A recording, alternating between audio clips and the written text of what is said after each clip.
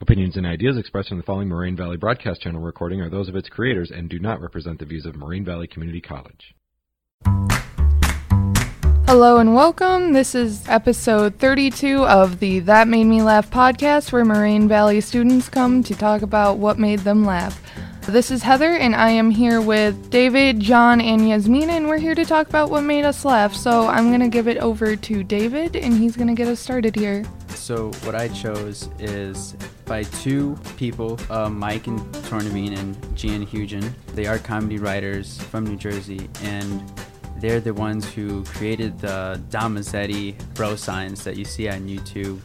I really thought it was funny because it's given from the perspective of an absolute meathead that's just overly exaggerated videos and episodes of his, and as he goes about working in the gym, either giving sarcastic comments to other people who regularly work in the gym. Their intended audience, I feel, is for those who regularly attend the gym, adults, teenagers. They will all be able to relate to the stereotypes in the Damazetti bro science videos. So honestly, David, what I thought about it, so I watched all the videos that you sent, and he's very this egotistic, like, hey guys, I'm the douchebag that works at the gym.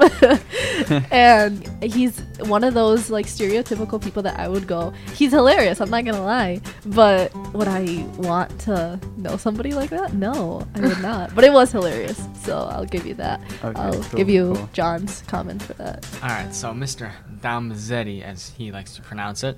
So I love it how he mentions everything about biceps. If he's doing a leg exercise, he just flips the bar over and just starts curling. I absolutely love that, how he has almost no remorse for working the other half of his body.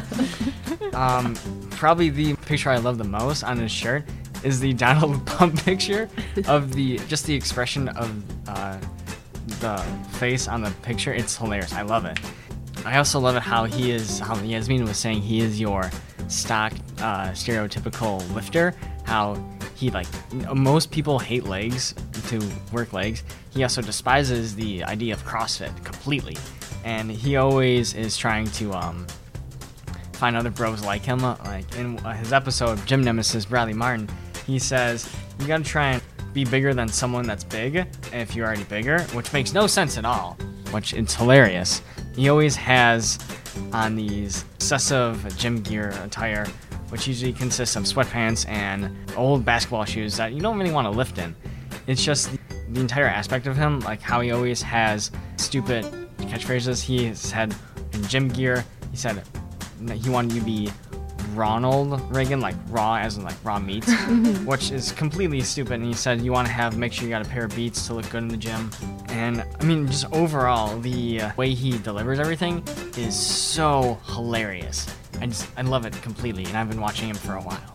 I watch a lot of YouTube, and I've actually never encountered that guy before. He's very funny, though. I'm not someone who works out a lot, and I'm not someone who knows a lot of the gym lingo. All of the stuff I know is from high school. But I still thought it was really funny because it made me think of a lot of, like, the jocks that I used to go to high school with that are all, like, swollen up and they only go on the bench press. That is it. That's all you see them do all day, every day, and bicep curls. That's why I actually really enjoyed the episode, How to Skip a Leg Day, because I know so many guys like that who just will do anything to get out of doing leg exercises. They think that the workout stops at the waist. And it was just very relatable for back when I used to work out. And overall, it was just really funny. I enjoyed, like, the satirical kind of ironic take on being that dude, bro, gym douchebag, like Yasmina said. Right. Yeah, I'm really glad that I got to see it. So let me tell you guys about what I chose and why I made you guys see it. I chose The Office, and I mean, why I did choose it, and also why they made that show like the way it is. It's honestly like it will make you shit your pants up laughter. It stars Steve Carell, Mindy Kaling. I'm pretty sure you guys have heard about those people. You've seen them in comedic movies and shows and everything. Yeah, it's a TV show, and it's really like, it's definitely for a mature audience. The typical jokes that you'll see in that show is definitely for a mature audience. I'm pretty sure you know. So it's basically a drama that talks about the people's life in that office. They all work at the same office and everything, and it just talks about their, you know, their inside lives, what they do at that office and everything. It's a mockumentary at the end of the day, right? It's the genre obviously is comedy, right? Yeah. And what I would say what makes The Office is definitely the atmosphere, the way it's filmed. It's based on, like, it's not based on, it's more of like the camera, how they set up the camera. It's not like it's so dramatic. No, it's more of like reality show kind of like camcorder kind of thing that's going on, and you know.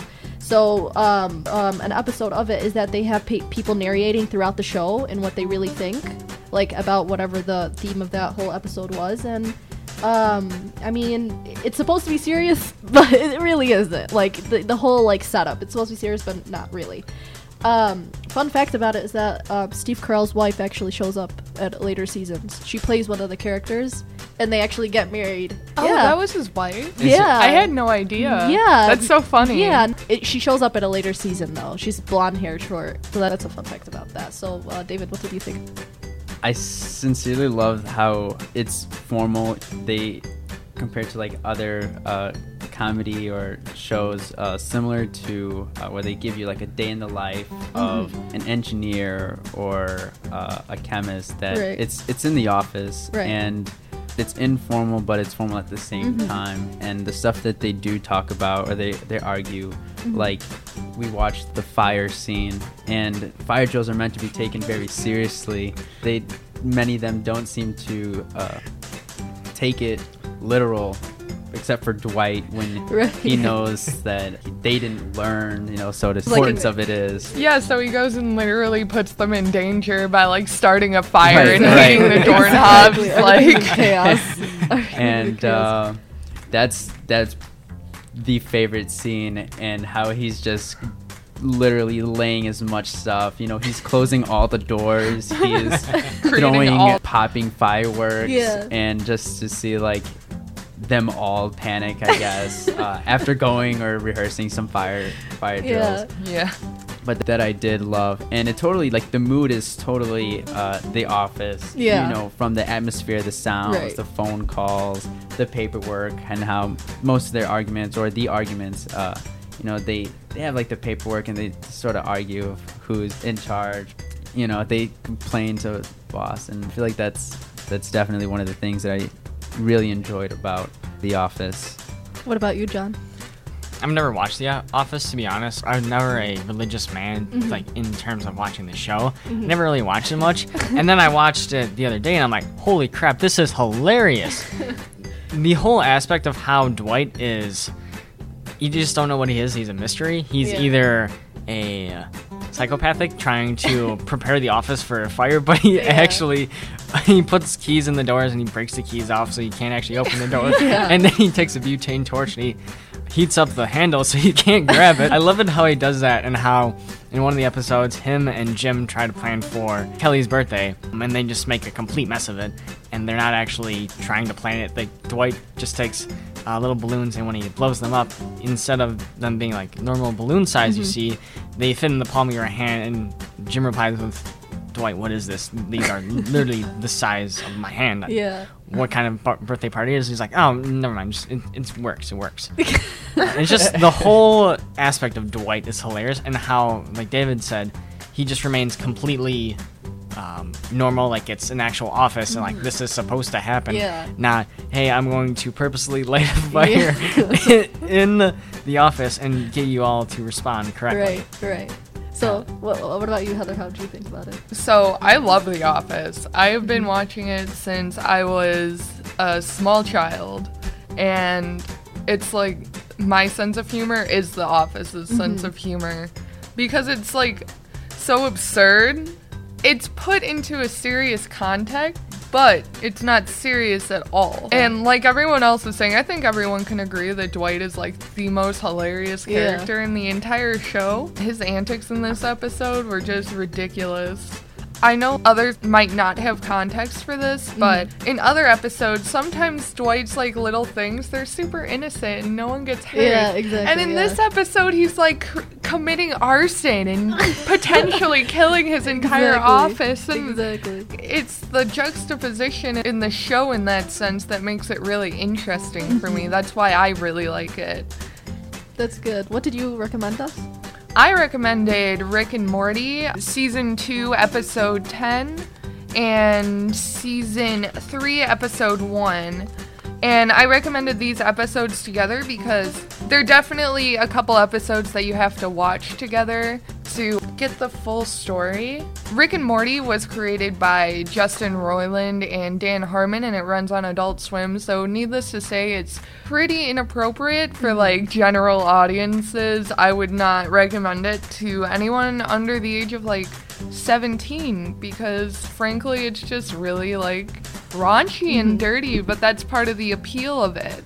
In The Wedding Scrunchers, the Season 2 episode, it's a really basic premise that's made larger than life because of the interdimensional travel aspect of the show. Right. Like, they're just going to their grandfather's best friend's wedding, but it's across the galaxy, and the bride is the friend of the granddaughter, and turns out she's a double agent who came to arrest Rick and Bird Person for their crimes against the Galactic Federation, and it just devolves from just like a wedding episode to just complete insanity of planet hopping, and I love it. And then, of course, the Rick Shank redemption, which is really hard to say.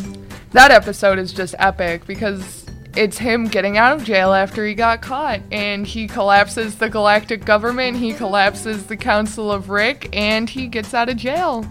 And yeah, just overall, two of my favorite episodes of the series.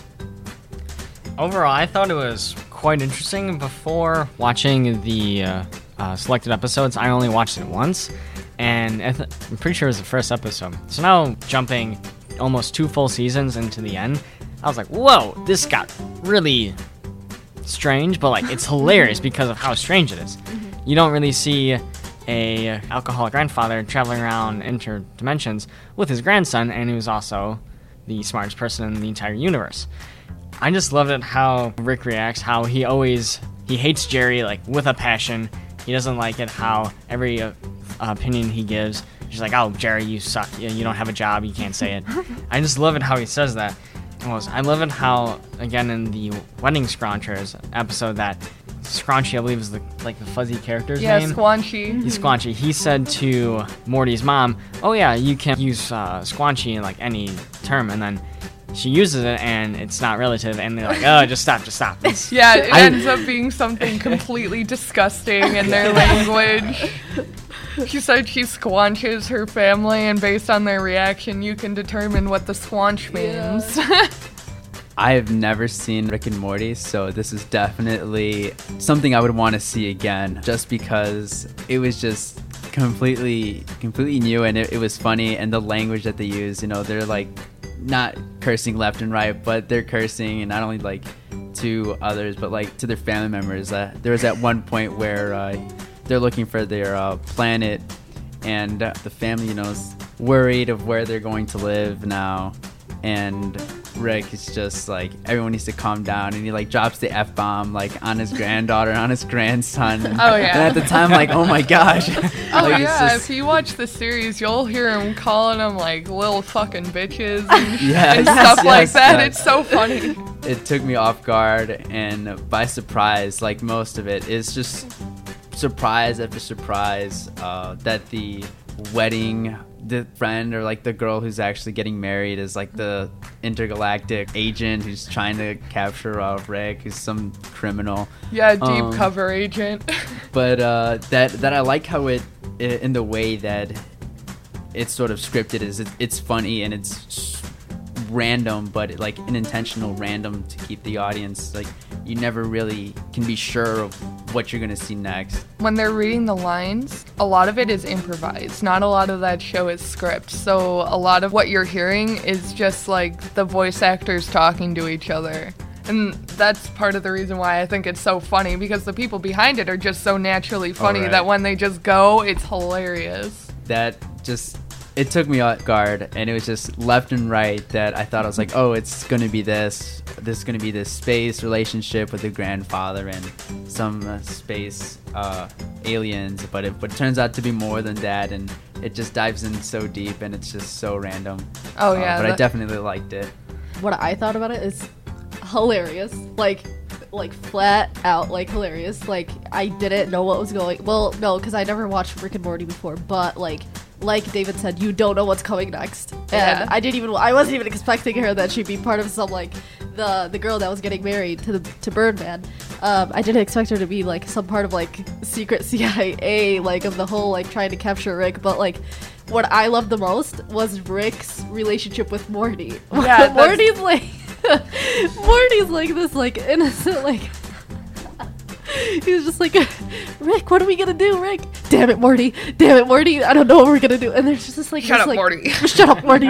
You know, it's just like this whole like innocent like I know what I'm gonna do kind of thing. It was like throughout that whole entire thing, and like because like it's just like I said, you've never seen anything, so it's fresh. It's something that like in the comedy like field, it's really fresh. The writers really took a lot of time to like actually compose of something like that. It's definitely something I've never seen before. But yeah, that's really about it. What about you, John? So I had for my What Made Me Laugh, it is called Animal House by National Lampoons. Most people probably heard of them through their classic Christmas Vacation. So National Lampoon's Animal House is about a college campus by the name of Faber College, and it's about mainly these two rival frat houses, one being called Delta, and they're the epitome of your, how do I put this in a nice way, your low-life college students who party all day and are complete drunk off their asses most of the time and only show up for class about like 10% of the time when they're just like at home trying to recover from last night's partying, and that's just like their perception on how they act. And so Dean Warmer, he is trying to rid this frat from the campus because they're trying to have a homecoming parade at the end, and they don't want this Delta college to ruin it. And Delta also has the worst reputation you could ever think of. Like, think of the worst person you've ever known with a rep, and like multiply that by 10. That's what Delta says, because they always have their underage parties, their stupid acts of just being idiots. Part of the fact of Animal House is that it's so outrageously stupid, and Dean Warmer puts them on double secret probation, as in they're in probation, they're not supposed to be drinking, but they do it anyway just to kind of poke at Dean Warmer, and it's their way of getting back at him, and you'll have to watch the movie to find out what happens in the end. And it's like everyone will love it. It's an older comedy, it's from 1970s, but it's the way it's structured and the way how it's delivered that makes it hilarious. David, what do you think about it?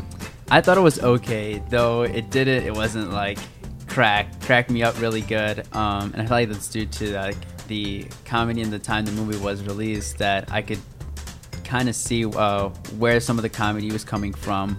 Just the way like they'd be drinking all the time, that they really didn't care of like their own hygiene. Like they have a party and there's pizza stains or like alcohol thrown all over the floor, glasses broken, and it was absolutely ridiculous. But it is sort of funny in a way that the dean or counselor is like trying to bust them or trying to get rid of them, and they just don't seem to want to go. And when they do decide to go, they're going to go and they're going to make a stand. Like, this is what it is, and we're not going to change or who we are. And there was that old like, yeah, we're bad. And then they give the speech to encourage them to just be who they are.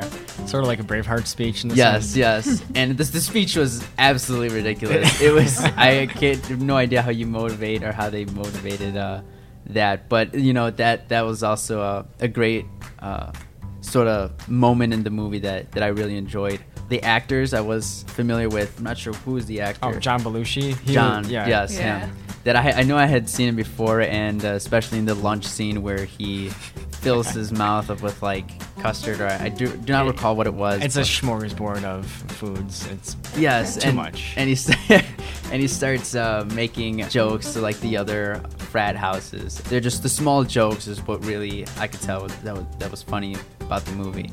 But overall, I felt it was okay. What I thought about it, I'm definitely gonna go with everything that David said. It was okay. There were parts of it where I was like, "Oh my god, this is funny." Not like, you know, like, "Oh my god, it made me like piss my pants." No, but it was like, it was funny because definitely going back, because it got released 1978. Okay, so definitely there's different kinds of humor, right? So I believe obviously time did play a factor in the humor, you know, department and everything, because, you know, there were some things where I'm like, oh, that's supposed to be funny, you know, and then I'd laugh like 10 years later, you know, especially at the beginning of the movie where they introduced them the up there kind of pledges. Yeah, the pledges, where they introduced the guys that wanted to be part of their frat to the guys that didn't want them to be part of their frat. So that was like, and then they introduced them twice to that, and then they're like, "What's your name again?" You know, like, but yeah, it's yeah, it was funny, but it was an okay. Thanks for that. What about you, Heather? I feel like it is a very good movie, and it's a movie that shaped the genre of college comedy films. Because of that, you end up seeing a lot of the conventions that are in that movie and all the other movies that came in after it. Because I wrote one down, one that like stuck out to me so hard. It's a complete ripoff of this movie, Animal House, is Monsters University, the animated movie. That was the first thing that came to my mind. I'm like, it is the same story, but with monsters in a Pixar movie. So I think that's part of the reason why, like, I didn't necessarily find it, like, gut-bustingly funny, but I did find the humor, like, it was right up my alley. It was a very funny movie. It's just a little dated because it came out in the 70s, like you said, and I think, if I'm remembering correctly, it's based in, like, 62, so... Yeah, it's exactly 62. It's kind of timeless in a sense because it's not extremely dated to the 60s, but you can still tell what era it's based in. But overall, it was a good movie. It's definitely a classic. It's the kind of thing that you put on a Saturday night when you want to get really drunk with your friends. So you're going to watch a National Lampoon movie.